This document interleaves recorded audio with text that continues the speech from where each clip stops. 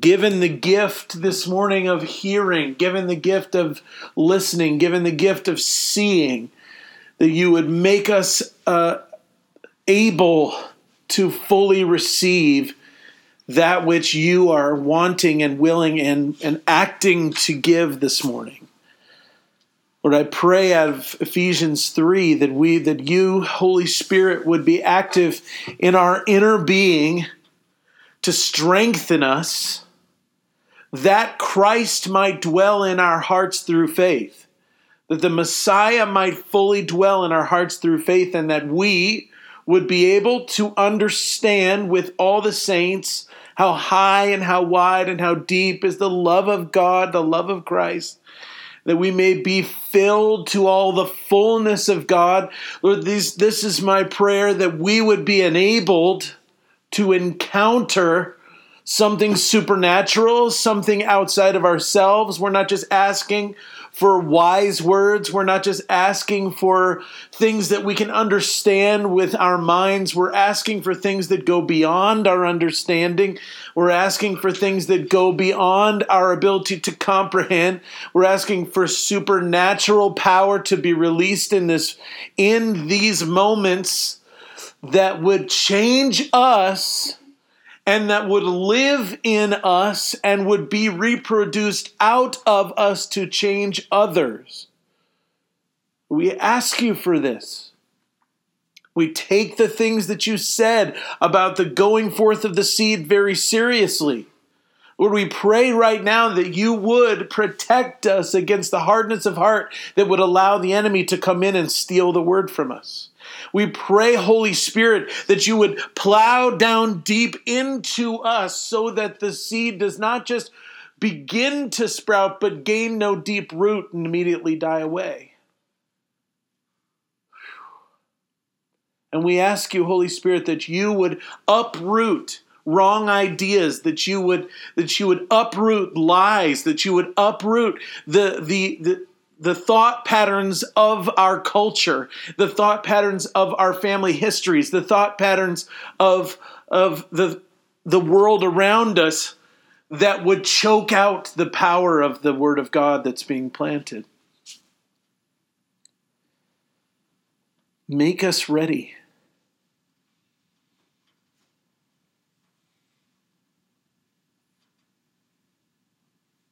I ask that in Jesus' name, amen.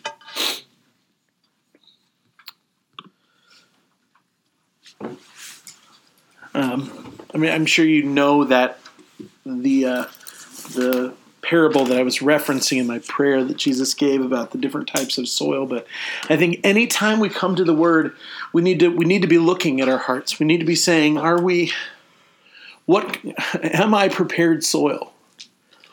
Am I ready to receive? And Jesus was being very clear that there are people who can sit under the teaching of Jesus himself and have the word come and there's some people that are so hard that the word just kind of bounces off of them and never even gets any purchase at all, and the enemy comes and just takes that away, and the word of God has no effect on them whatsoever. But Jesus said there's another group of people that or another heart posture, I'll say it that way, where the word comes and it goes in and it begins to do things. It begins to grow. The Bible says that you receive the word with joy, but the root never goes deep. It only goes an inch deep. So something begins to sprout quickly. Wow, there's fruit. But then as soon as bad stuff starts to happen, the thing just dies because the root never went deep. It never went down into the depths of who you were. It never began to shift the soil of your heart in a real way. It was we have, an inch deep, but anytime anything bad comes along, bye any growth that we saw. We just lose it. And then he said there's a third heart posture, which is the seed comes and it goes in and there's even a root, but it's crowded out by other plants, weeds that are growing around it. And I saw this firsthand when we were in Mexico last time. The missionaries there were trying to start a business that would be both beneficial to the orphanages they're connected with and also raise money for their ministry. And they were growing this little plant. I forget what it was called, but it's a plant that when it's fully grown, if you grind it down, it has like every nutrient the human body needs. Like it's an amazing. I don't even remember what it's called, but yeah. What? It's a celery? Yeah. No, I don't remember what it's called. I can't remember right now. But anyway, it's a cool word, but I can't. That's going to drive me nuts now. But they had planted it, and they wanted to do everything organic, and so they had used like they planted it in this field, and they had this Mexican farmer guy who was also a pastor who was doing all the planting for them.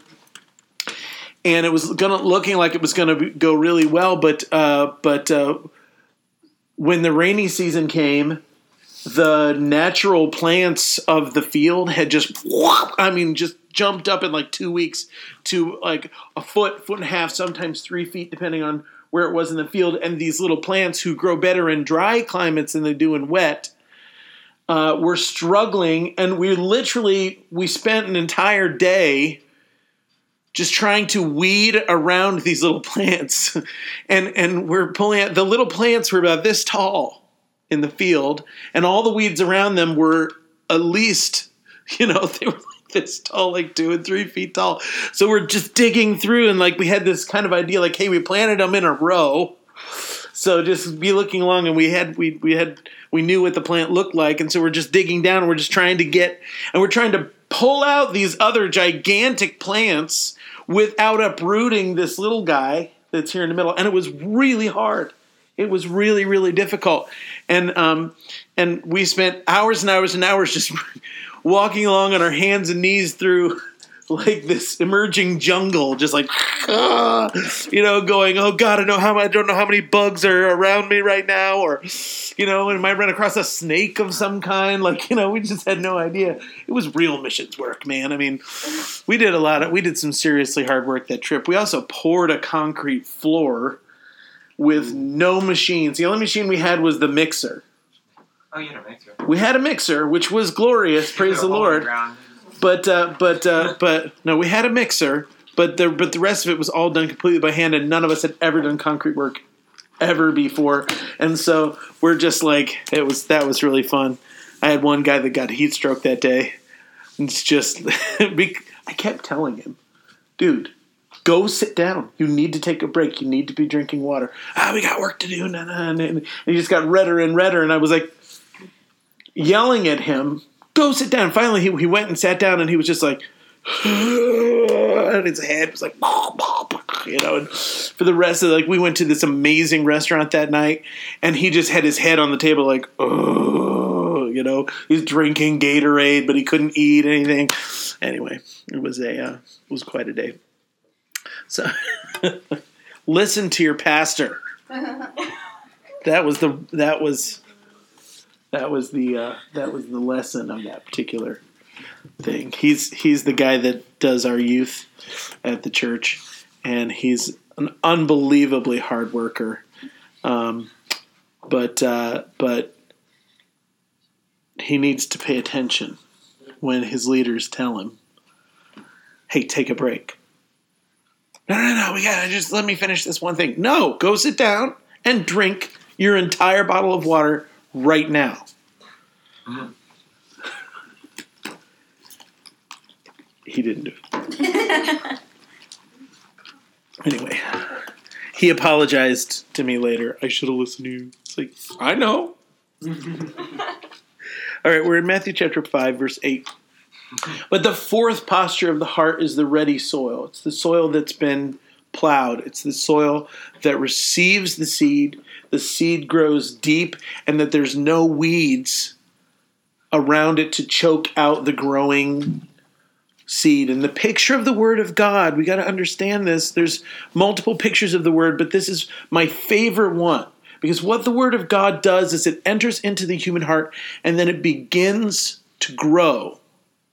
And not only does it grows and it spreads out, and it changes the environment of the heart, changes the soil all around it, but it also grows up out of the soil, and enables itself to go from you into others. The Word of God is not finished with its work until not only are you shaped by it, but you're also putting out seed so that others, through the Word of God, can actually be replicated out of you in the life of other people around you. Christian and non-Christian alike, that the power of the Word of God is now shaping you, but out of you shaping others as well. Does this make sense? Yeah. Okay. I'm not sure why we needed to go there, but we did apparently. So there we go. Today we're on Matthew 5, chapter 8 or verse 8. Sorry, Matthew chapter 5, verse 8.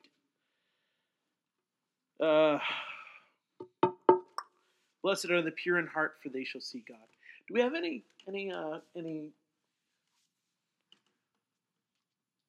How are you feeling about this time that we've been spending in the Word?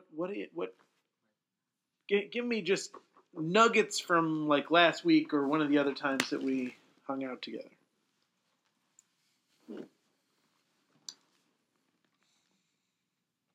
Nobody remembers anything. Okay, well that's good. We're gonna go back to verse 1. No, I'm kidding. Come on. Well, like, all of my other notes are in my last journal because I just started this new one. But, like, for me, it's just been really good to, like, go deeper into the Beatitudes because, like, I even did Matthew, the whole book, in Teen Bible Quiz, and, like, I just, I was memorizing it for the competition aspect of it. But, like, so going deeper into it has really just been, like, eye-opening to just, like, even though it's blessed be the, it's, like, even though it's super repetitive, it's still really powerful. So that's something that I've learned. Well, and you begin to see the beauty and the genius of Jesus' narrative, of Jesus' preaching and teaching, because the Beatitudes build on one another. It becomes a system of thought. I did a class last Saturday. Once a month, we do what we call intensives at Fremont, and it's where we really drill down deep on one idea, one thought, like one biblical topic. So we did one on spiritual gifts, we did one on end times, we did one on prophecy and prayer, we did one on finances, we've done one. So every month I just kind of say, Lord, what do you want to go for? And we just go for it. So we did one on personal evangelism. We've done a bunch. We've tried to do one every month this year. And or every month in 2017, and we got close to that. But this last one was how to study the Bible and enjoy it, and it was really about how to go deep with Bible study, about how to begin to have a relationship with your Bible, because a lot of Christians don't, And so we had, folks that came and we did that together. And one of the things that I said to them was, you have to go slow. You really do. You have to go slow, and you have to chew on things. And there's a good thing. Reading through an entire book of the Bible in one sitting is something I would recommend to everyone. But that can't be your regular mode of study. Then when we study, we have to go slow and we have to drill down deep. And, we really have to go after it. And it's really important that we get that there's so much here. There's a wealth in the Word. There was something else I wanted to say on that, but I can't remember what it was now. Nope, it's gone. Okay, anyway. So yeah, give me one thing, without looking at notes, one just phrase that you have been thinking about from the Beatitudes. I'm trying to think of which one. Oh, yeah, the blessed be those who mourn verse. That I remember that week, like, specifically was just really, like, eye-opening. Because for me, I'm always, like, I push down, like, my feelings. And I never, I'm working on it, but, like, it's hard for me to, like, deal with stuff. Yeah. And so that verse really hit home for me, so I was like, we talked about it for, like, 2 hours, just that one verse. So it was just, like, really, it was really good. So. Yeah. we're on verse 8. Yeah. So that's why when I taught through this stuff at my church, we called this series Mountain Crawling, because it's the Sermon on the Mount, but we're not really climbing. I mean, that would be an exaggeration. We're just going to crawl through slowly, just, hands and knees, because that's all the more you can do. But this stuff is so rich. And that idea in particular, the thing about the Sermon on the Mount that I love is how countercultural it is. It's just Jesus flying in the face of the way we normally think about the world and saying, it's wrong. You think wrong. The kingdom of heaven thinks this way, and the kingdom of the earth thinks this way. And and he's changing our DNA. He's changing our paradigm. Is everyone familiar with that word, paradigm? I get yelled at for using big words. I don't feel like that's a big word. Paradigm. At least I didn't say paradigmatic. I mean, come on. But paradigm. Is anybody? Are you familiar with that word? I don't know. Okay, a paradigm is a way we see the world. It's the lens through which we view the whole world. That's our paradigm. It is the context of our brain activity. I don't know how else to say it. There's a typical example of neuropathic or something. A model. And that's the thing is, most people share one paradigm if they are spending, like you guys, your paradigm right now is, one of the paradigms that you operate in right now is Master's Commission. And that shapes the way you think, and it shapes the way you react, and it shapes the way that your brain works. And that's fine. There's nothing wrong with paradigms unless the paradigm is messed up and broken.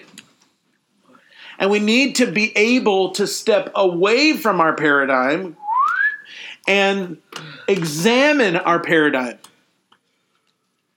We need to be able to pull that lens away from our eye and look at it and see how it's shaping the way that we understand the world. Because if we cannot do that, we will never understand the other guy across the street who has a completely different lens from ours. We need to be able to look at our own lens, realize that everyone in this world is wearing different lenses.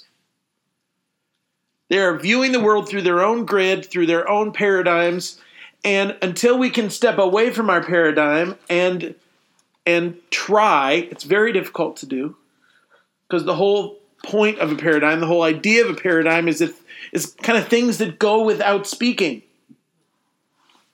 It's the assumptions you make about the world that you don't actually think in your head, I feel this way about the world. You most of the time when a paradigm is running, when a lens is in place, it works precisely because you can't see it. And the Sermon on the Mount is the most powerful paradigm-shifting sermon in the world, and it works for every paradigm. The only paradigm that is not shifted by the Sermon on the Mount is the kingdom of heaven paradigm. Every other paradigm is going to be shifted. Every other culture is going to be confronted. Every other way of seeing the world is going to be, the Sermon on the Mount is going to get in its face and say, you're not looking at the world correctly. And that's why Jesus preached this. This whole thing was Jesus standing in front of the people of his generation, telling them the way that you think about God is incorrect. The way you think about the Old Testament is incorrect. And he was giving them a brand new way to look at the Old Testament. Of course, they didn't call it the Old Testament then. They just called it the Testament. It was the only Testament. We didn't have a New Testament yet. So it was just the way you read the Word of God is incorrect. And Jesus was confronting them with that. But it still confronts us today in beautiful and powerful ways. So we're going to go after this one. I think, maybe, I've said this every week, but we may be able to get more than one done today.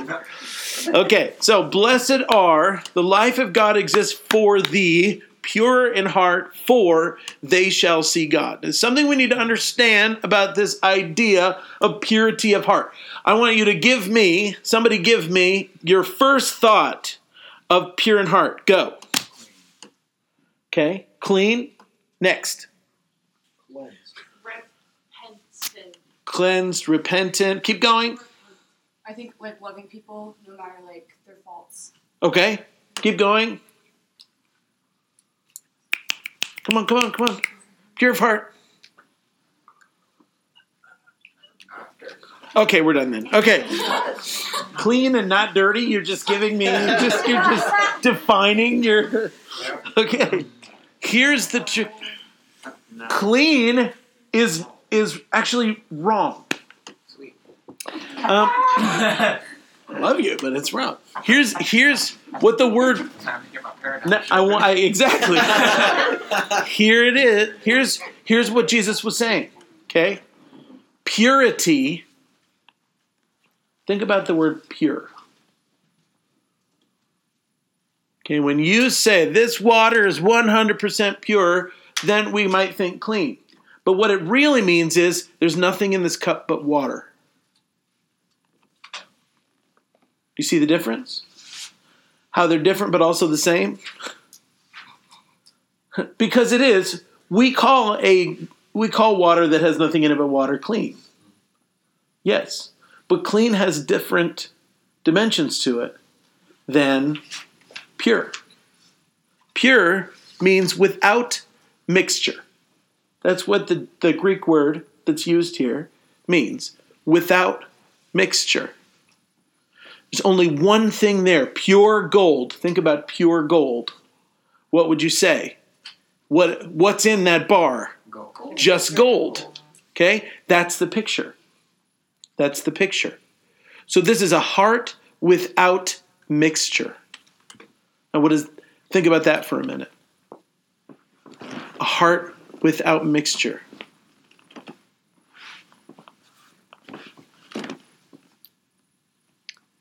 This is a heart that has one design, one desire, one reality. We use words like single-minded. We use words like wholehearted. See how much different those phrases are from clean? Because when we say clean, we automatically think without sin, right? I mean, that's where we go. And that's where almost every preacher I've ever heard preach this goes immediately. Blessed are the pure in heart. So we shouldn't be looking at this. And we shouldn't be looking at that. We shouldn't be thinking about this. We shouldn't be thinking about that. And the truth is, we shouldn't be looking at those things. And we shouldn't be thinking about those things. But that's not what Jesus is talking about. Use a different passage, a passage that actually says those things. Use that passage to preach that point. Don't use this passage to preach that point, because this passage said something completely different. Thank you very much. And in those of you that are in this room that are going to be teaching the Word of God, I want to smack you awake right now. Every time you go into the Word of God, you need to go with a cleaned out mind. Do not assume that verse means what you think it means. Get into that verse, read the context, read commentaries, get down deep into, look at the Greek and pay attention to what this verse actually meant to the people who read it in the first place. What did Matthew mean when he wrote down the words pure of heart? And here's something that we don't know. We don't know if Jesus preached in Greek or if he preached in Aramaic. We don't know. The language that everybody used when talking to one another back in the day was not Greek. The language that everybody used when talking to each other, if you were talking to your friends if you lived in the same place and time as Jesus and you were talking to your buddy, you would speak to them in Aramaic, which is a sister language to Hebrew. It's like Pidgin Hebrew. It's like a cheaper form of Hebrew. It's not high Hebrew. It's like, kind of dirty Hebrew, whatever you want to call it. But that's what it is, and that's what it was, and that was the language of. If you talk to little kids, you'd speak to them in Aramaic. That's the language they spoke, because that's the language people spoke around at home. Greek was a business language.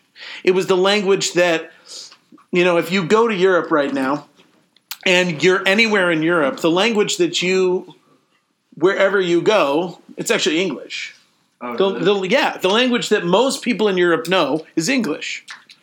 They'll know a little bit of English if they know, and then they'll have their first language. Okay, that's actually the language of the world. Thanks to our American, the way we are. Right? Okay. English is the language of the planet right now. It's the business language of the planet. That was Greek at the time. Greek, everybody spoke Greek. Thanks to Alexander the Great, everybody spoke Greek. That was the business language. That's what, if you wanted to do business in the wider world, you would do business in Greek. Okay? And so the Gospels were written originally in Greek, but we don't know if Jesus spoke in Greek. In fact, he probably didn't. He probably spoke in Aramaic, which means that when we get to English, we are 2 translations out from the original thing that Jesus said. Which is why it's absolutely important that we know what it says in the Greek, because he was already probably translating from Aramaic. Are you with me? Are there translations of the New Testament No. in Aramaic? Even if there were, the original written language of the New Testament was Greek. But what Matthew, Mark, Luke, and John were doing was they were writing. They wrote in Greek, but they were thinking back Aramaic, and some of them, John was there, Matthew was there, but Luke and Mark were both writing down things that were told to them by people who were there. They didn't see these things firsthand. Now, Luke saw all the stuff that happened in the book of Acts firsthand, or most of it, but he did not see the ministry of Jesus firsthand. He was talking to Peter, who was telling him, or one of the other disciples, who was telling him what happened and telling him what Jesus said, and he was writing this stuff down. Okay? Matthew and John were both there, and so they were both probably writing in Greek what they had heard in Aramaic. It's very, very likely that Jesus did not preach in Greek. Maybe he did, but we don't know. The point is, these kind of little shades of meaning are important, and we need to dig them out, and don't assume you know what a text means. That is the biggest mistake that preachers make, is that they will preach from a text that doesn't really say what they're trying to preach. Now, what they're trying to preach might be a biblical idea, but you just shouldn't use that text to preach it.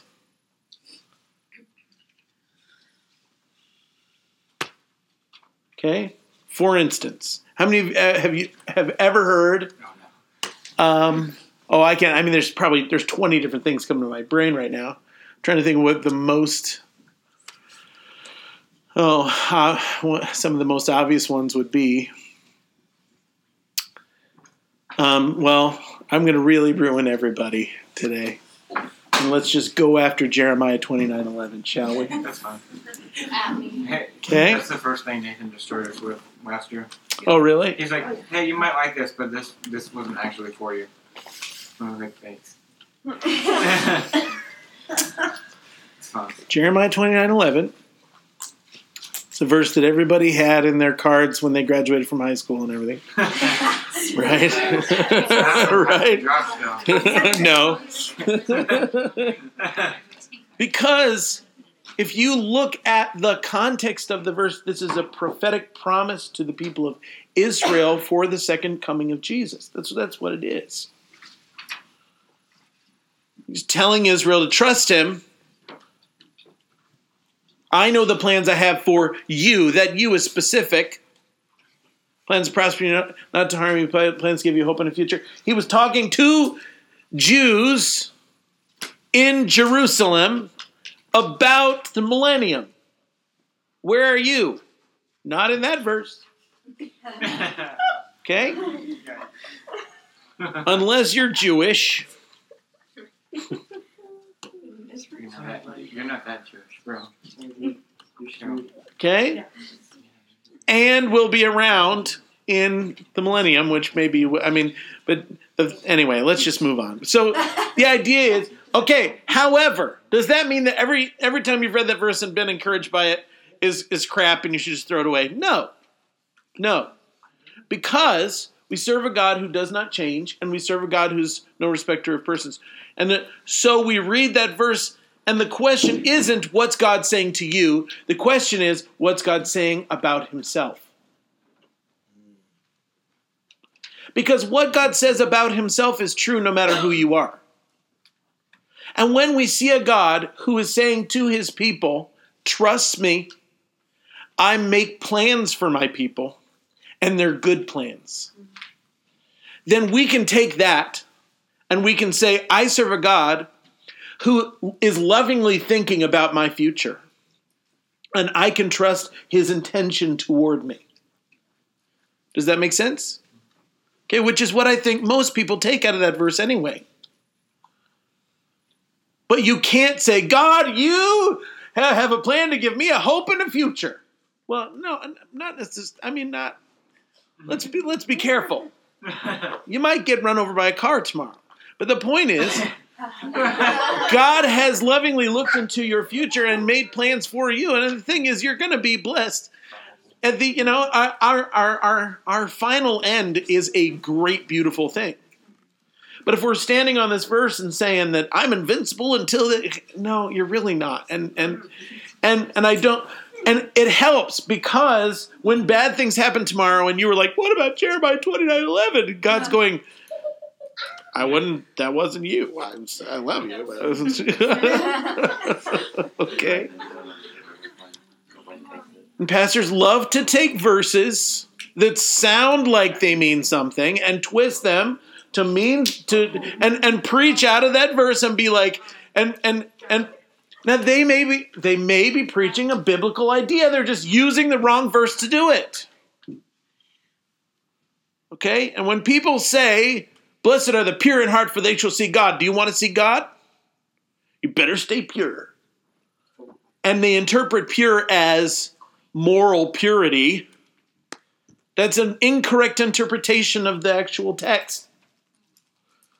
Because what Jesus is saying here is single-minded, wholehearted. That's a better interpretation of the verse than moral purity. Now, is a single-minded and a wholehearted person going to be morally pure? Yes. You better believe they are, but it means a whole lot more than just moral purity. Because you can have all of the don'ts checked off on your list. I don't smoke, I don't chew, I don't go with girls that do. Check, check, check. Okay? That's my favorite moral purity statement. My dad used to say it all the time when I was a kid.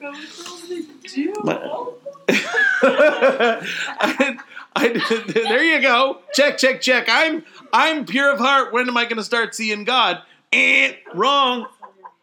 Jesus was saying, where's your focus?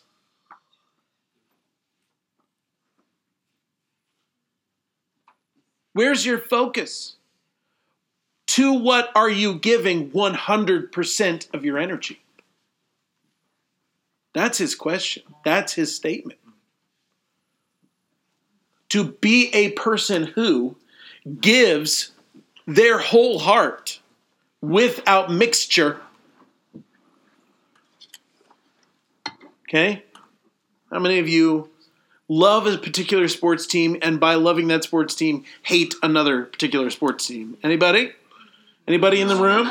Well, There's like one sports team you adore, and because you adore them, you hate their rivals. Anybody? Oh, yeah, mine No, I kind of just hate the Patriots just because. Well, yeah, but that doesn't count. I'm talking about there's a team you are for that team, like you. How do you feel about like- Michigan State? Dude, Michigan State can go to that. Okay, No, so Michigan. okay, that's a very good example. That's a good example. Okay, I'm a Wolverine guy, and I hate Michigan State. Right? Isn't that's the thing, or the other way? Oh, Black guy. The other guy? Oh, yeah. Wolverines are Michigan State. No, they're not. No, they're Wolverines not. are Michigan. I think. happening? I don't even know. Michigan State is the green and white one, and the Wolverines are the blue and gold. Anyway, okay, whatever, fine. I don't care. I'm not a sports person. I'm just trying to find a good analogy here. Okay, let's say you are totally Team Jacob. Oh my god. and you hate Edward. Okay? All right? Okay? Dude, Okay. Phil showed a Twilight clip. Oh, when? He said a couple winters ago, and he said, if I would have showed this 5 years ago, That's true. I would have been asking you. That's so true. He would have been run out of town on a rail. Oh, I love that's hysterical to me. Anyway, so okay, so That was a good one. okay, here's the idea. The idea is because you are 100% for a thing, everything else just falls to the wayside. It affects the way that you look at everything else. It affects the way that you operate in every other way. There's this beautiful quote by Augustine, which I'm never going to remember it correctly, but the idea is... What? Was it St. Augustine? Yes. Okay. Yeah, St. Augustine of Hippo. I was like, who the heck is Augustine? He's one of the greatest Christian writers of all time. He had a couple of wonky ideas, but Yeah, we all do. he was a good guy. And I love a lot of his things, but in this one particular phrase just rang so real with me where he says, I'm going to have to find it because he just says it so beautifully. I'm going to have to look it up. I'm sorry, forgive me, but I'm going to have to do it.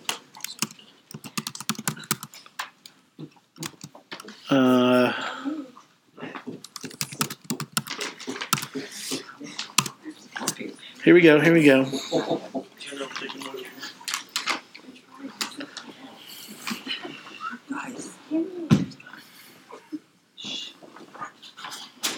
Here it is. He loves thee too little, who loves anything together with thee, which he loves not for thy sake. Whoa, wait, I'm busy. I know. We'll unpack it, but I want to read this. He's speaking to God. Oh God, he loves thee too little, who loves anything together with thee, which he loves not for thy sake.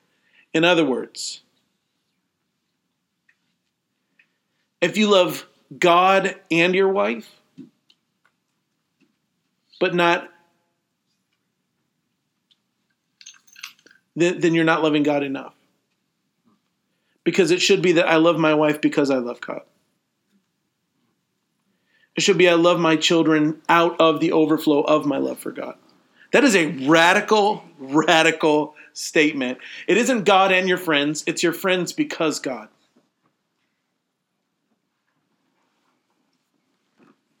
Especially in our culture, the church culture in the United States of America bows down at the altar of family like all the time. I feel like there's some serious mixture in the church in the church of our culture. I feel like this is a giant paradigmatic problem. That means you have a problem with your paradigm, okay? That we love our families alongside God and not because of God. And you might be willing to say, I love Jesus more than I love my wife or my kids. But that's wrong. Your love for Jesus, all of your love should be for Jesus. And because of who God's called me to be, which is a husband and father, my love for Jesus exalts my love for my family. It stirs my love for my family. And in loving Jesus, I have to love my family appropriately. Because it's my first vocation. After being a worshiper and a lover and a follower of Jesus, my next vocation is being a good husband to my wife. A husband that loves her as Christ loves the church. And my next vocation after that is being a good father to my children. And yes, that's the correct order, by the way. Spouse first, children second. I know that's another one that everybody gets wrong, but that's the Bible order. And that doesn't mean you love I love saying these things because I get people that get like shocked and they're like, oh, how could you say that? I can't believe you would say something like that. And it's like, wake up! By loving my wife, I am loving my children. My children need a father who's going to love and take care of their mother.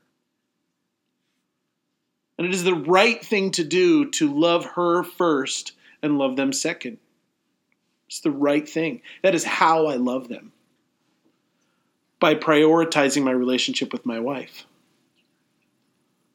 Does this make sense? And this is also how I love my wife, by prioritizing my relationship with Jesus. Everybody with me still? Or are you ready to walk out? How does that work out practically? Right. What do you mean? I am not going to be a good husband unless I've spent time in the Bible. Yeah. Unless I've spent time with Jesus. So he gets first cut. And I will say this to you. I love my wife much more because Jesus is filling my heart with his love for her.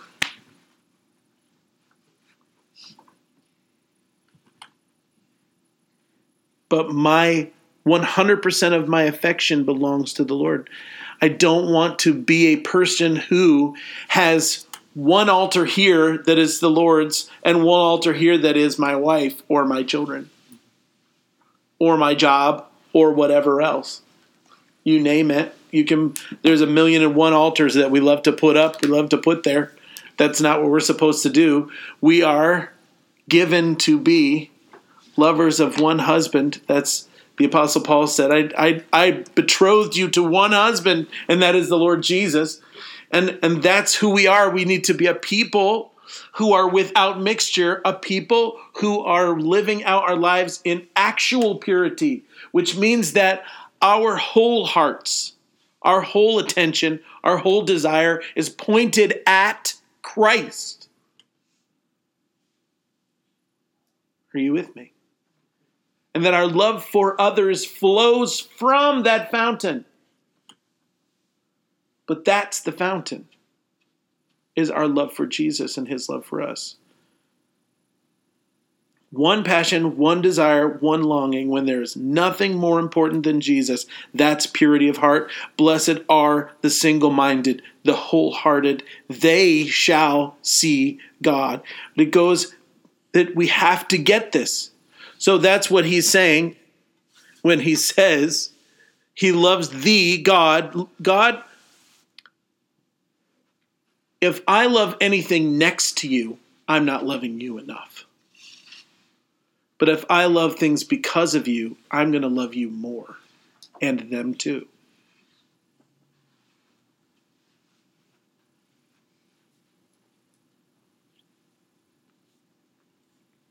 I love Augustine. He's brilliant.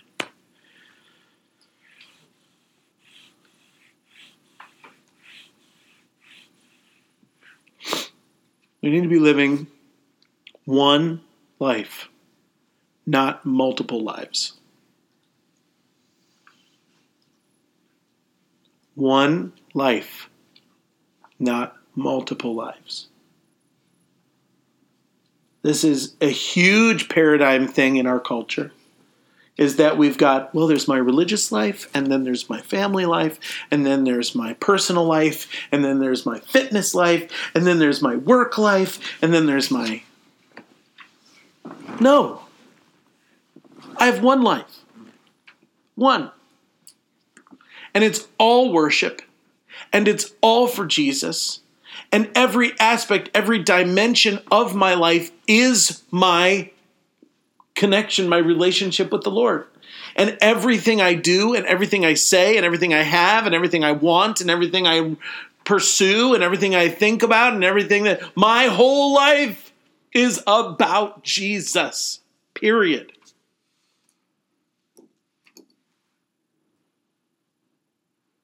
Every minute of my day, every breath that I breathe is given to the one who bought me with a price.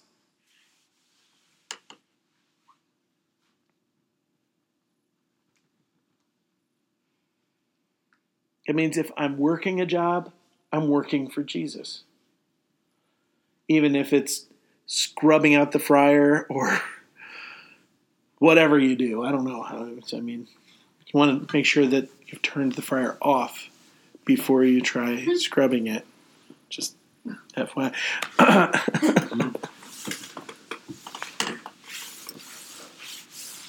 When I worked at McDonald's for a while, like 10 weeks or something.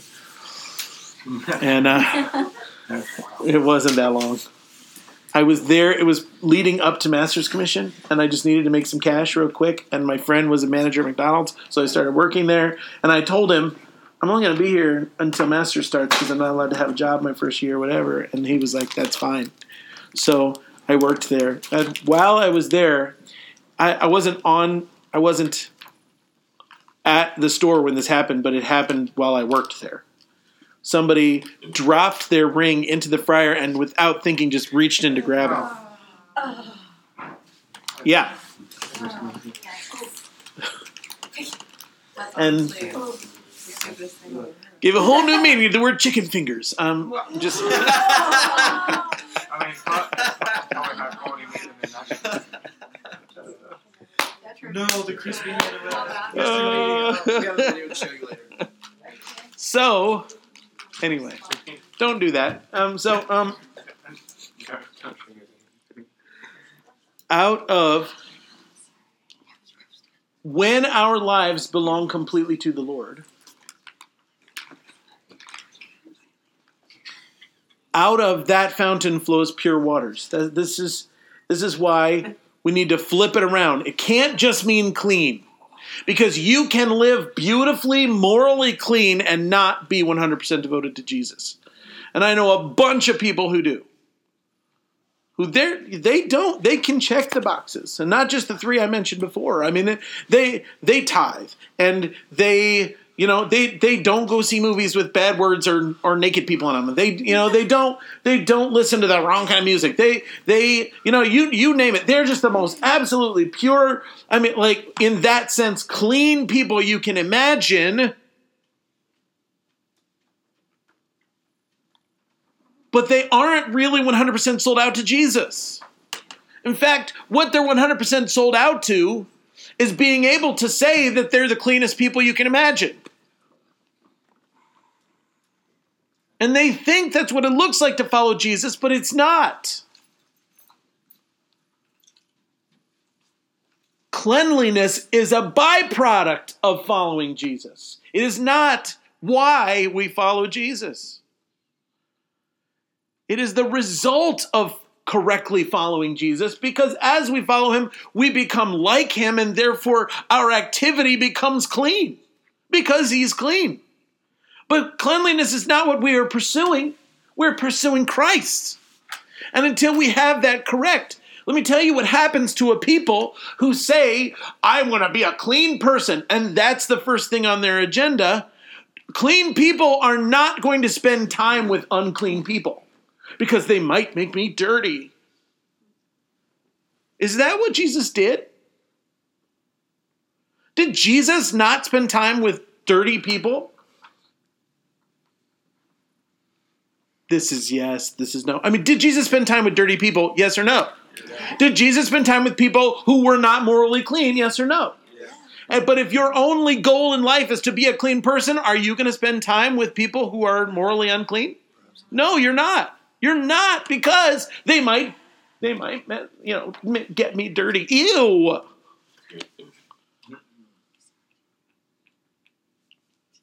Jesus was like, excuse me, religious community, I'm going to go hang out with prostitutes and tax collectors.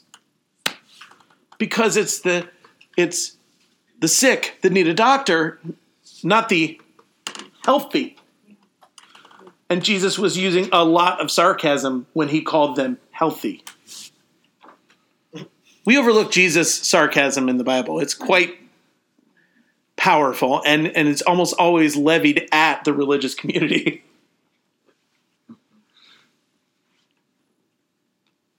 He's like, it's not the healthy that need a doctor, it's the sick.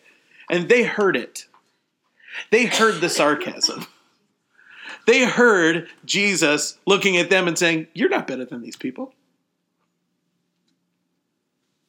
But they're honest about it.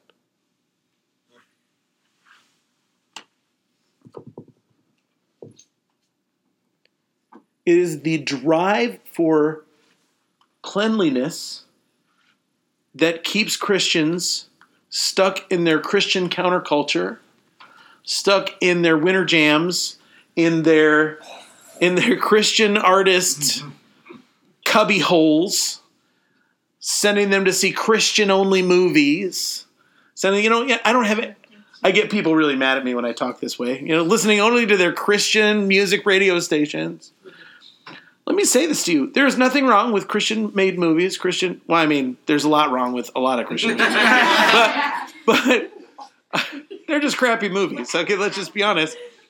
Do you want to know why they're crappy movies? Can I help you with this? Well, yes. But why? Why are good actors not attracted to these movies?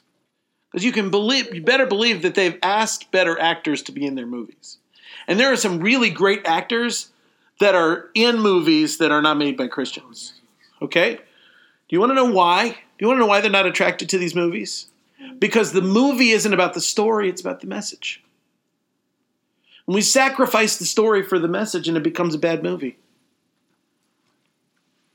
When the movie's about the story, which has a message, then it'll be a good movie.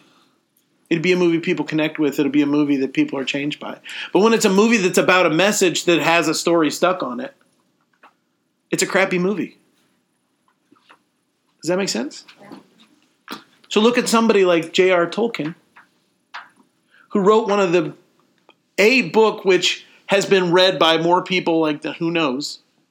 And some of the greatest movies ever made were made about his book. Do you know his book is about Christianity? It's about Jesus. But he said, I'm prioritizing the story because people are going to learn more about Jesus through the story than they will through my little puny message. I'm just telling the truth.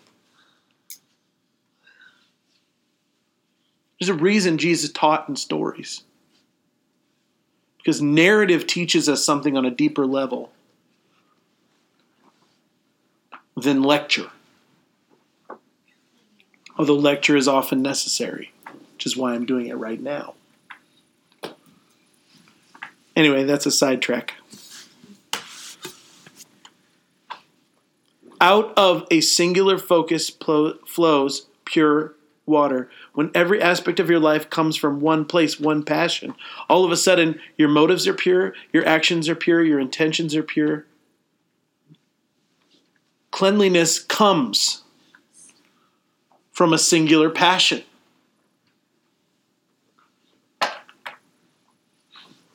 We have to be more interested in following Jesus than we are in moral rectitude. That's your word for the day, rectitude. Everyone say rectitude. It means to be right, to be correct.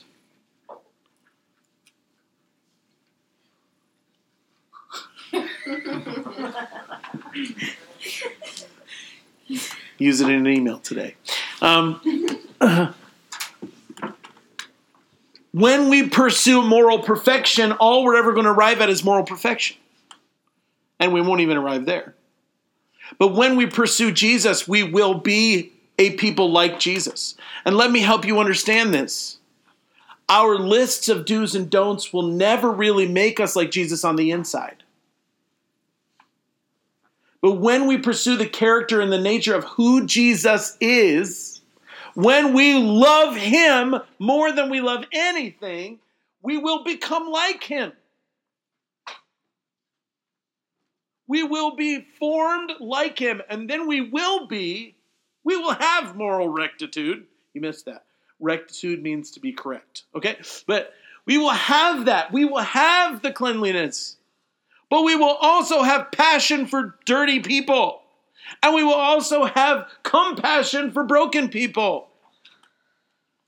But people who are only pursuing a moral law have no compassion for anyone because they're using all of their energy to try and do things right. Oh my gosh, if I mess it up, I'm going to hell. Stop that. Run after Jesus. And here's the other beautiful thing. Jesus is satisfying.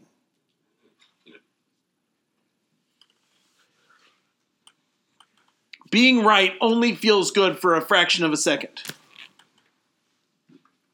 It does feel good sometimes, doesn't it?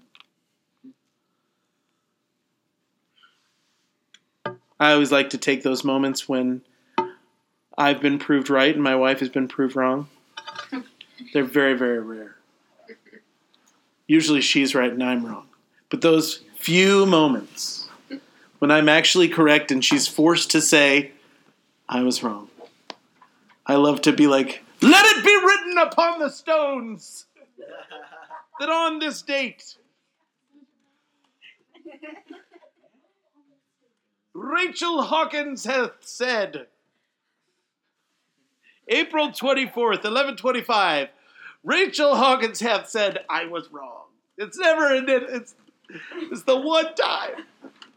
I just get all the clapped right now. It feels good to be right sometimes, does it not? But let me ask you, why does it feel good? No. Sure don't. What part of me feels good because I'm right? Is it the beautiful, humble, sweet, compassionate, loving side of me that feels good because I'm right? Yep. No, it's my big old gigantic head of pride. That's what it is. It's going, that's correct. I had it correct.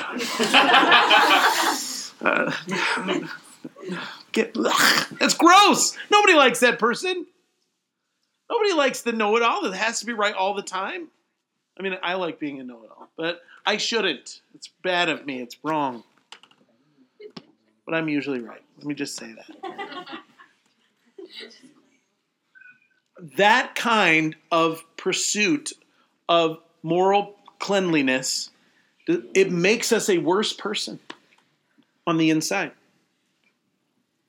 It makes you ugly on the inside. Because you're pursuing yourself, you're not pursuing anyone else. It puts us on the wrong trajectory. But when we're pursuing Christ and we want to become more like Christ, and we're letting the image of Jesus shape us and change us, we might get things right every once in a while, but we will realize when we do that was His grace and not our strength. That was His gift and not our ability. And so we're all like, oh, God is really good. Oh, I did something right for once. Hallelujah. And when we're constantly measuring ourselves against the perfection of Jesus, can we ever get much of a big head about who we are? Doesn't matter how much we grow, we still have, a ways to go. Amen? So when Jesus says, blessed are the pure in heart, what is He saying? Blessed are those whose heart, whose passion, whose life, whose every intention and desire is set upon Him. And Him only. Then we shall see God. Why? Because He's the object of our pursuit. Hasn't that been how all of the other ones have worked? Blessed are those that hunger and thirst for righteousness. Why? For they should be filled.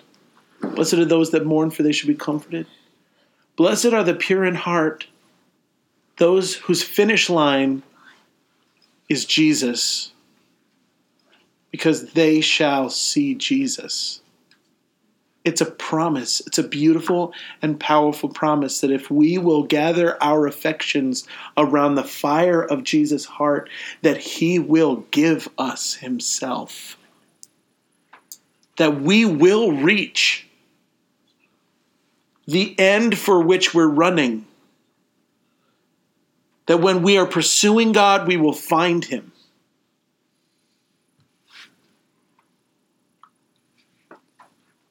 One of my favorite passages in the Old Testament. And I'm pretty sure it's actually Jeremiah 29:10. It says, you will seek me and you will find me because you seek me with your whole heart. Jeremiah 29:13. 13. I knew it was right there around that other one. You will seek me, you will find me because you seek me with your whole heart. This is what God does for a people who are wholehearted towards Him. He rewards them with Himself. Is there a greater reward? I want to encourage you to pursue God with everything you are. Unashamed, pursue him. Pursue him. I want to know him. The Apostle Paul said, listen, I've got a great resume, but it's all crap. He actually used a word that's a little more forceful than crap. Not kidding. I consider it all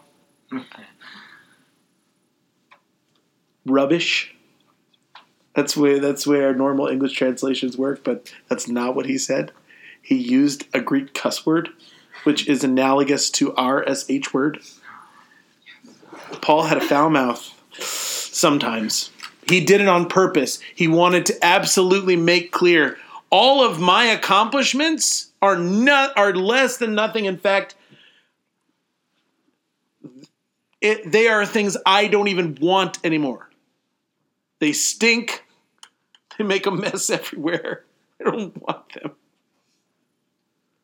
I want Jesus.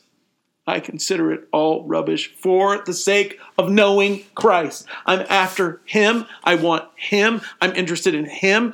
And anything that I did in my own strength is going to burn. But everything he has done in and through me will last forever. I want him. I want Jesus. He's the only thing I'm after. I'm not after anybody looking at me and saying, good job, Paul. I'm not after that. I'm not interested in that. I'm not interested in ever arriving at the place where I'm like, well, I did everything I wanted to do. No, I want Jesus. He's the only thing that I want. He's my sole desire. He's my sole finish line. I'm not going to stop until I reach him. I'm not going to stop until I see him. I'm not going to stop until he says, well done, good and faithful servant. I'm not interested in anything else. My whole heart, everything inside of me, all that I am and all that I have is about Jesus. And nothing is going to stand in my way, and I don't care what you have to say about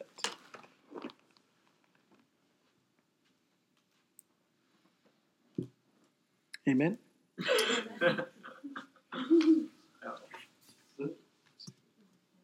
Okay, let's move to verse 9. Oh, I know. I said I was going to leave at 11:30, but forget them. I'm having fun with Jesus right now. You guys okay? yeah, no. Yeah. Blessed are the peacemakers.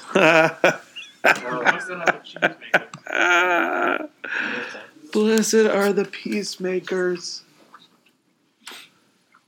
Jesus, help me. I really don't. I don't want to. Oh, Jesus, help me. They should be called sons of God. I need help because I'm pretty mad. Not righteously. My attitude gets bent out of whack about our current political situation because our country doesn't understand this phrase. And the thing is that I've been studying an alternative view of history these last few months. I'm almost thoroughly convinced that the United States of America has been the bad guy since World War II. I know we don't feel that way. We definitely weren't taught that way.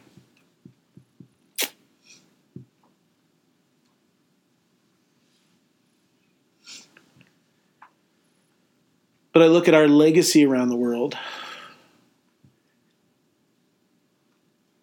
First of all, it was really the Soviet Union that won World War II, by the way. Do you know that?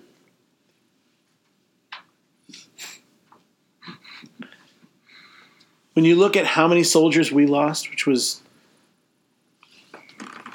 50 million-ish. Or no, I'm sorry, 405,000. 50 million is another number. We lost about 405,000 soldiers in World War II. The Soviet Union lost 27 million people. A third of their population died in World War II. They got to Berlin first. they had the hardest fight of anybody in that whole battle. And yet we walk astride the world like, you're welcome for World War II. You're welcome.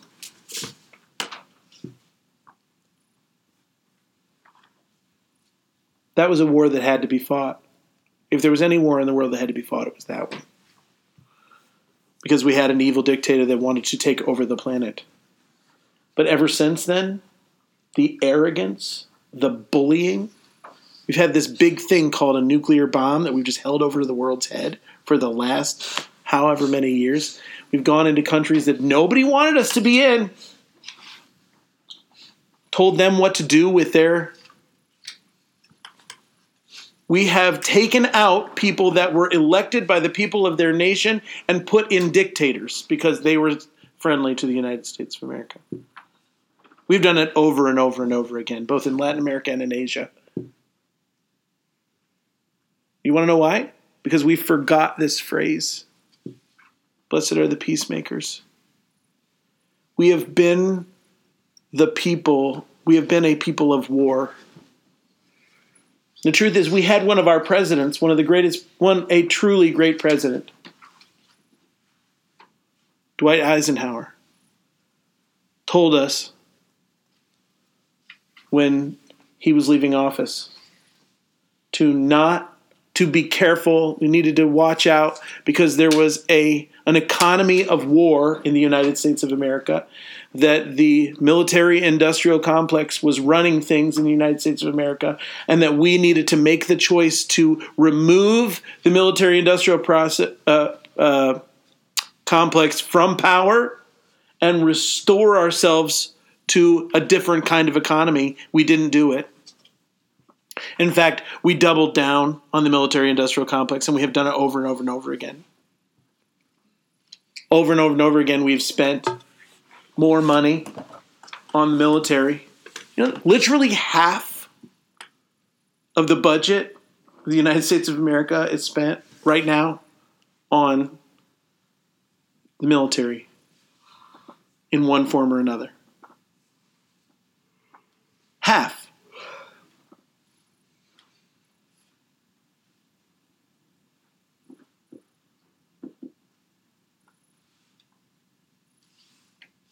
I mean, I think it'd be fair to instead of using the word military, just go ahead and say terrorism. That's really what it is. In a way. And it's radical to say that, though, because nobody Of course wants to it's think that's radical. what it is. Because we've used that word to continue to maintain the status quo. We've used the word terrorist over and over and over again since 2001. We've used the word terrorist to convince people we need to keep spending this much money. But if you take the amount of money we spend to help poor people both in this country and around the world, and you put it up next to our military budget, they're not even comparable. They're not even comparable. And we ignore places that need our help when there's no good reason for us to go in there.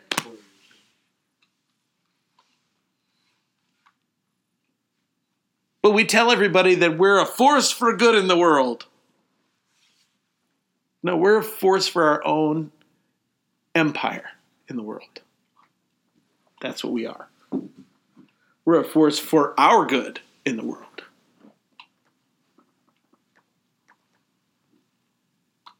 Because we don't understand this phrase.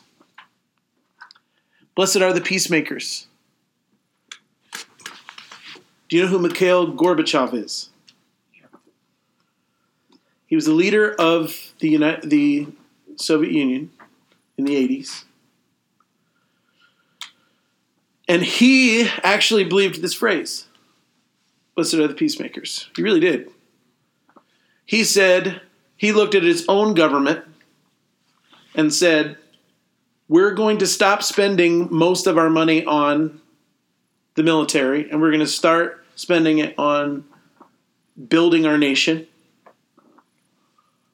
And so he began talks with the United States and other people around the world to build, to encourage us and other countries to do the same. And some of those talks went really, really well. The president here in the United States was Ronald Reagan at the time. And some of those talks went really well. But there was an opportunity in one of those talks where Gorbachev had put on the table, what if we got rid of all nuclear weapons?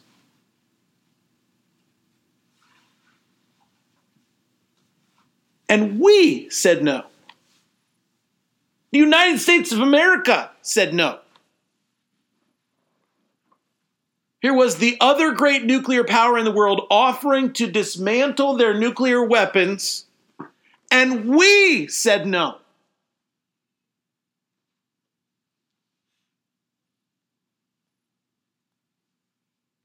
We don't believe this. Our response is power up, give me a gun. Oh, I'm going to start really making people mad now. We are the most armed nation in the world by a factor of like 5. There are more guns than people in the United States of America. It's true. There's something like 3 times more guns than people in our country. Most people who own guns at least have like 5. And sometimes we've actually written the word peacemaker on a gun. I want to, Are you insane? The only peace that makes is when everyone's dead, there will be peace.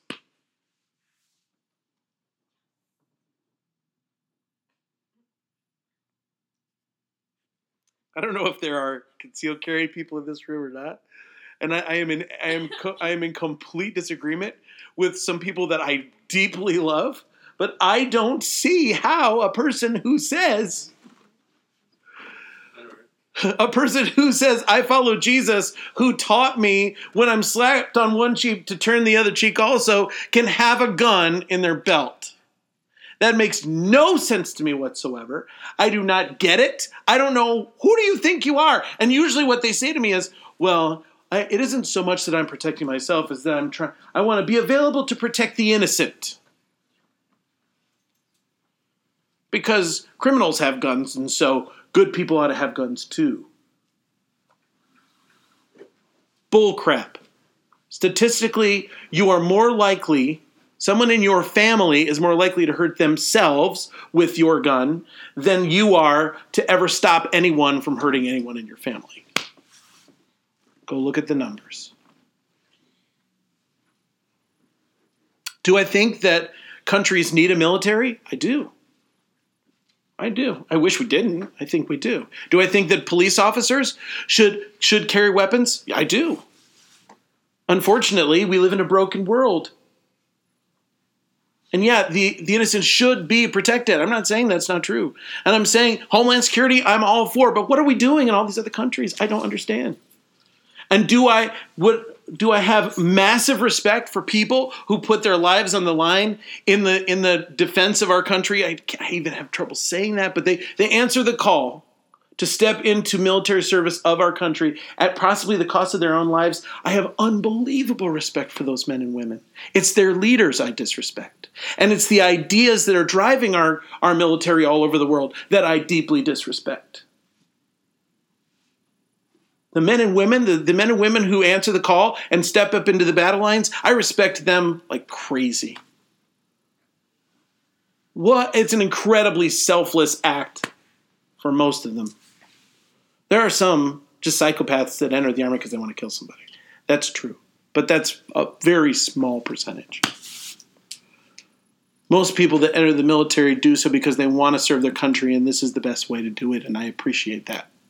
That kind of self-service I love and I champion. But I have a problem with the way that the way that our country is in the world. I would love for our huge military to become a force for actual peace. And not the peace that happens after the bomb explodes.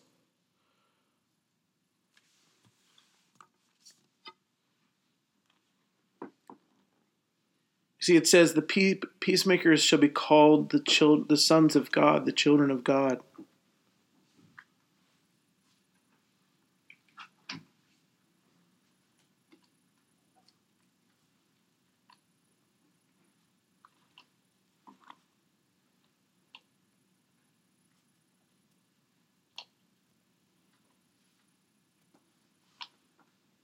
I want to see the United States of America choose another way. But that's on the national level. Let's start talking about ourselves. Thank you for allowing me that rant. Let me say this to you. I am fairly certain that most of you in this room hold a very different political ideal than the one that I just espoused. Maybe you have family in the military. Can I ask you, please, prayerfully consider what I said, and then go and look at the truth. Go read the histories. Go look. Go read the history of the Vietnam War. Go read the history of the Korean conflict. Go read the history of our involvement in the Middle East. Go read the history and go see. Do the research. Pay attention to the Syrian conflict that's there right now, that is wrecking the world, and it's drawing us into, guys, I'm telling you right now, conflict in Syria scares the bejeebers out of me, and I'll tell you why, especially when Russia is involved. Because Ezekiel 37 talks about a battle in Syria where Russia is involved. It pretty much tells us that Antichrist is going to arise out of that conflict. You know that they call him the Assyrian in Scripture? I'm not saying Bashar al-Assad or any of these guys that we know about from Syria are the Antichrist. I don't know, but I'm saying that looks real. There's a lot of echoes of some biblical stuff that this feels like end times to me. Just really does. The United States has not done anything to help. We've only made things worse. And a lot of the world watches what we've done and they just shake their heads and say, "What are you thinking?"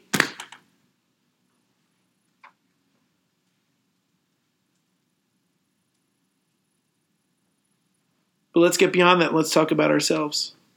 How often are you a peacemaker?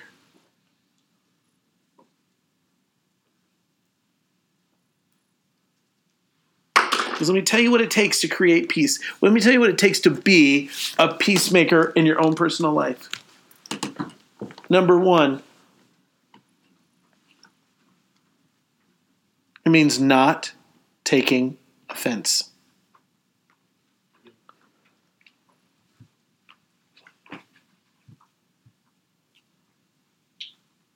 That's number one.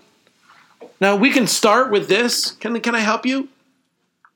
People deserve the benefit of the doubt. You know what I mean by that? Okay? If someone says something or does something either to your face or they say something to a friend of yours who is then related to you, you know, that friend comes and says, "Do you know what they said?" That person deserves the benefit of the doubt. And what I mean by that is, if you're immediately offended by something someone says, push the pause button and have an actual human, not texting conversation with that person.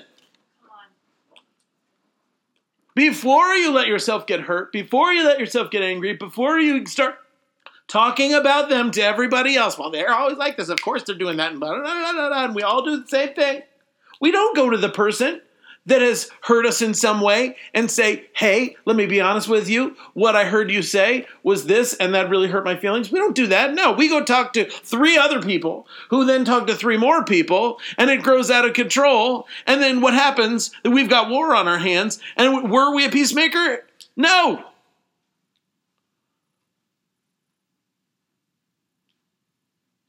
Let me help you with an idea. You don't know what's going on in someone else's brain at any one particular time. You don't know. Can I help you with that? And we automatically think, I know exactly what they were thinking. I know exactly where they're coming from. And this is what they meant. And they knew they were hurting me. Bull crap. They didn't know. We all think about ourselves. We don't think about everybody else. And when they said something, 99% of the time, and you're hurt by it, it's not because they meant to hurt you. It's because they weren't thinking of you, and so they said it, and then they hurt your feelings.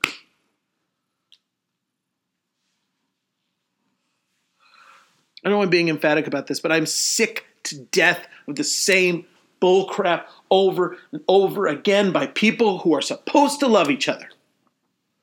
Jesus said, this is how they'll know you're my disciples, if you love one another. Is that how the world thinks about the church?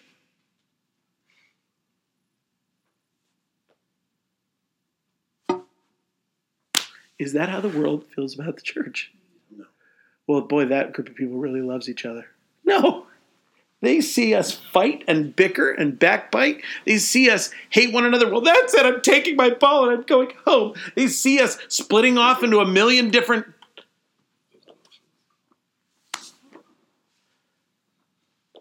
He wouldn't let me on the worship team, so I'm hurt by that church, and I'm going to go over to this other church until they hurt me too. And people leave churches without even having a conversation with the person they were hurt by. We're better than this. We're better than this. If you want to be a peacemaker, if you are dedicated to this sermon, to what Jesus said, then what you're going to do is you're going to put your own feelings, your emotions on pause. You're going to go have a conversation with that person who you love, and you're going to try and fix things.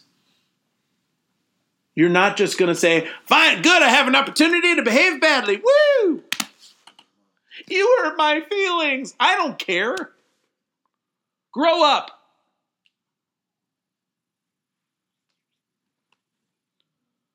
I'm being mean today, I know.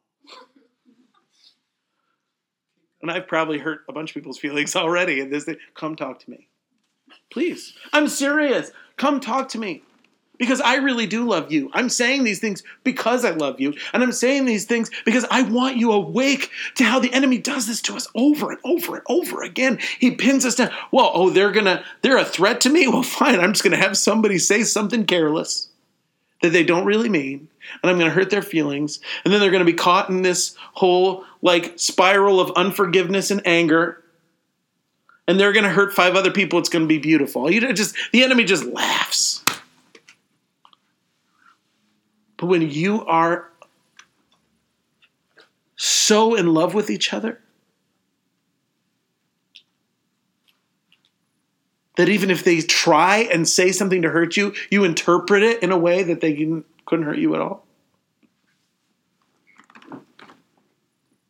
And you look at somebody and say, hey, I've literally done this. It's always fun. When somebody's mad at me or somebody's whatever, I've literally looked at them and said, you don't mean it like that, do you? And to watch them. What? No.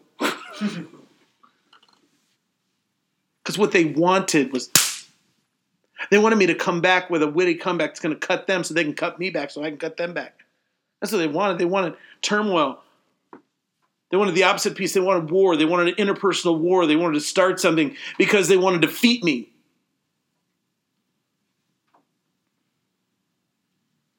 That's what they want to do. Because you hurt me, so I'm going to hurt you back. Or you make me feel insecure, so I'm going to take you out. It's not being a peacemaker.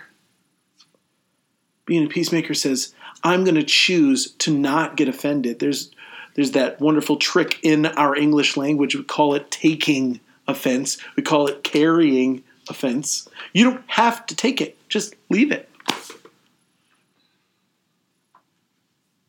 When are we going to start practicing leaving offense? Dropping offense. Forgetting. You know what? If I wanted to, I could be hurt by what you just said, but I'm not going to be. Yeah.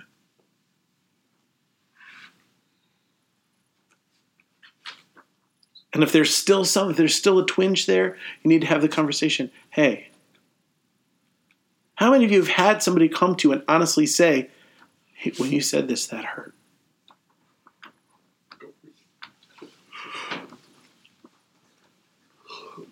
we don't do that, do we? Most of the time, we don't do that. We don't love each other enough to be honest. We don't love each other enough to say, hey, that kind of hurt. Can you help me, please?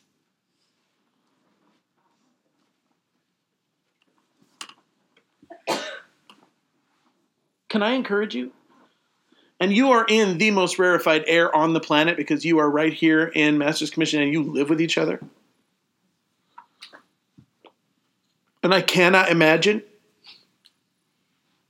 how hard that is sometimes.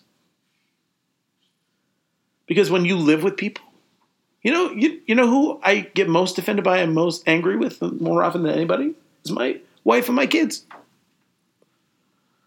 Because I know them so well that I know the tone of their voice. Or by one look. And I rise to the bait sometimes.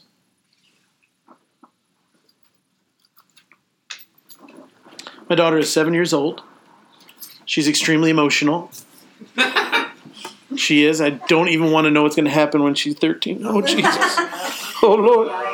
Give me grace and mercy. If we get out of the car, okay, there's 6 of us. We get out of the car, and no one goes around to open the door for her. She will sit in the car and cry and say, "You left me!"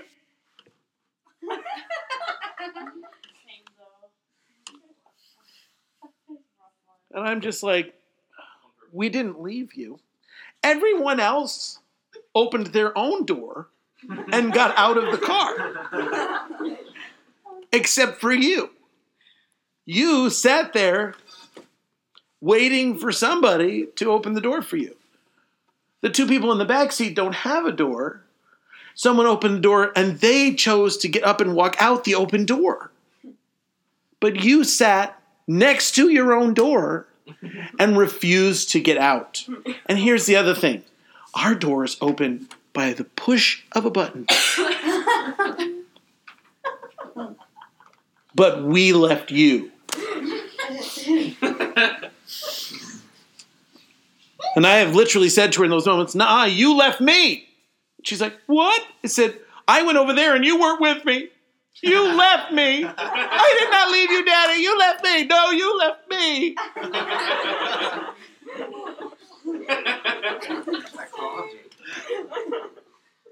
It doesn't work.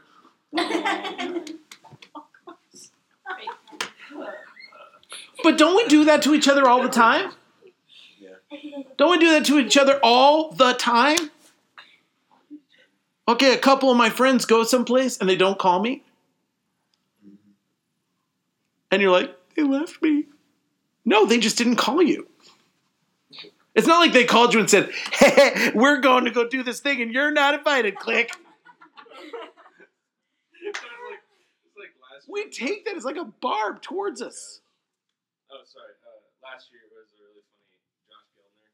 Whenever we'd like go out and do something, the guys would watch a movie. He'd be like, "You guys didn't even invite me," and he'd be all mad. We're like, "Well, sorry." And then the next day we'd watch a movie, or we'd call him like, "Hey, want to come over?" He goes, "No, thank you." Yeah. And we're like, "I just wanted the." He just wanted the invitation.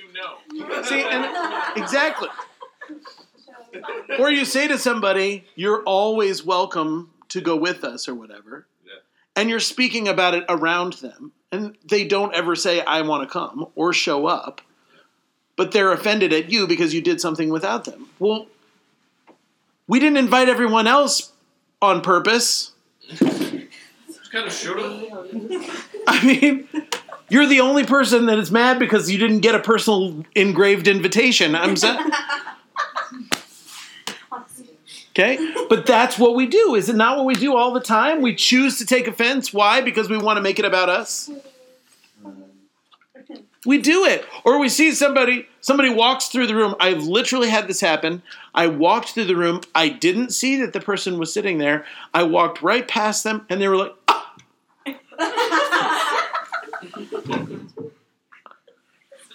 And I was like, "What?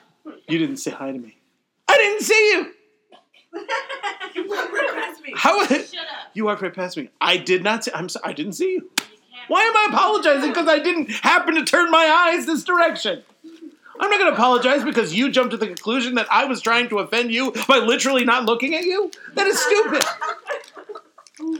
There's one particular person in our church who is extraordinarily needy, okay? And this person will sit there.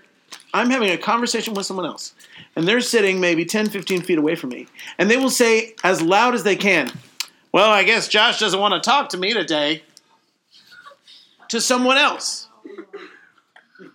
I'm dead serious. No, and the truth is, they're correct. I don't want to talk to you.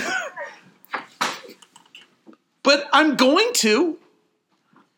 I'm going to come over and talk to them eventually, but right now I'm talking to this person. And sometimes they will say that when I'm having what is obviously an emotional conversation with someone else. Somebody's hurting. Somebody's in trouble. Somebody needs prayer. Somebody whatever. And then I got this bozo over there. Well, I guess Josh doesn't want to talk to me today. To whoever's listening in the room. I want to walk over and be like, no, I don't.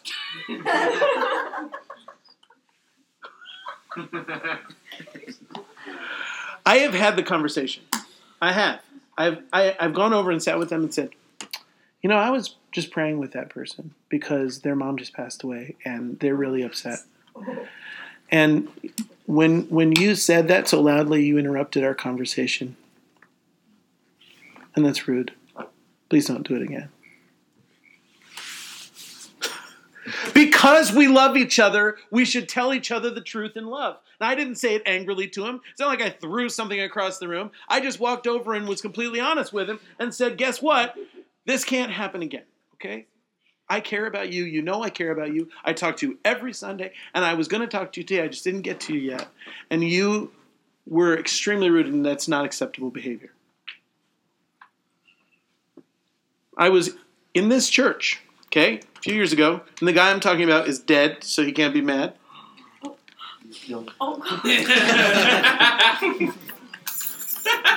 We were in the hallway, okay? We're in the hallway. I was talking to your mom. No, your mom. We were having a conversation. I was talking to your mom. And I hear behind me a man who was, at the time, an elder in the church, a leader. He was in charge of a specific ministry. And he was talking to another elder in the church, a leader, in charge of a couple ministries. And he started saying things about my dad and about my dad's leadership of this church that were extraordinarily rude, extraordinarily wrong. And he's saying them loud in a group of people to another elder. To the point where I couldn't even hear what your mom was saying to me because I'm hearing this and my blood pressure is going up. I couldn't believe these are the kinds of things that shouldn't even be said in private to one another. And he was saying it in public with a bunch of people around, not quietly. I was furious. I wanted to turn around, smack him across the face, and be like, watch your mouth. I didn't do that. But then the Holy Spirit brought it back to me. Because after I finished my conversation with your mom, I was going to walk away and fume in private. And the Holy Spirit said to me, you're going to leave it at that? I said, what? The Holy Spirit said, you need to go talk to him.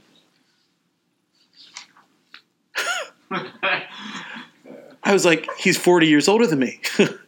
Not really. He's only maybe 20 years older than me. But here's this man that I grew up looking up to this man. I grew up respecting him. I still respected him.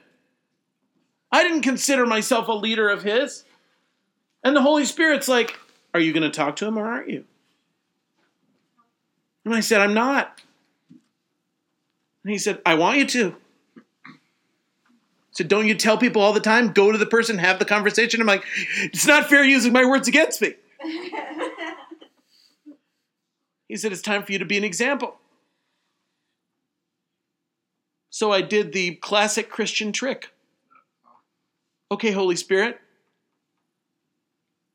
if he's in that office in there when I walk in, I will, and alone, I will talk to him. If not, I'm not going to talk to him. And I went in there.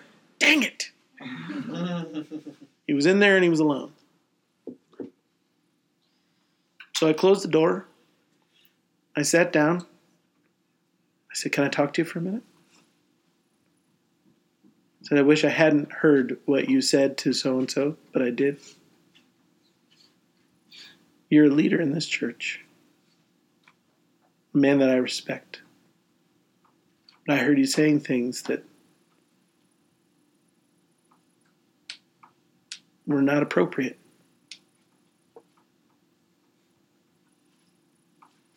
Well, the guy, I was worried because this man had a temper and I knew it. I was ready for him to stand up because he was much taller than me. I was ready for him to stand up and be like, who are you to talk to me, you little punk? But that's not what he did, to his credit. He started weeping. He's, I'm so sorry. You're right. I never should have said anything. I'm so sorry. And I was like, don't tell me you're sorry. You need to go to that other elder you were talking to and you need to talk to him about it.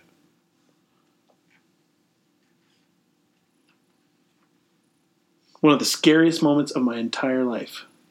And I'm not sharing it to like elevate myself in any way, shape, or form because Lord knows I have said horrible things. Things that I needed to repent for. What I'm saying is have the conversation. Can we love one another enough to be peacemakers? To tell one another the truth? To look each other in the eye and say, hey, you're better than that? I love you, and when you said that, it's kind of hurt. And by the way, that conversation is not to be had in order to make them pay more attention to you. The conversation is to be had in order for you to offer forgiveness and to be made whole yourself and to restore a broken relationship. It's not to be had in order to have some kind of emotional, arm behind the back against that person. Does that make sense? It's not leverage. All right, we're done. We're late. Father, I thank you for your word. Father, I pray you would, Lord, any of the stuff that was my flesh, Lord, and I know there was some of it in there. Just clean it out. I pray no one would remember it. I ask you to forgive me for it. Holy Spirit, I pray that what's true would ring true. Make us a people with one heart and wholehearted. And Lord, make us peacemakers. Teach us what it means to be peacemakers. Help us to walk in your way. Because we are the sons of God. And we want to see you. In Jesus' name. Amen. Well,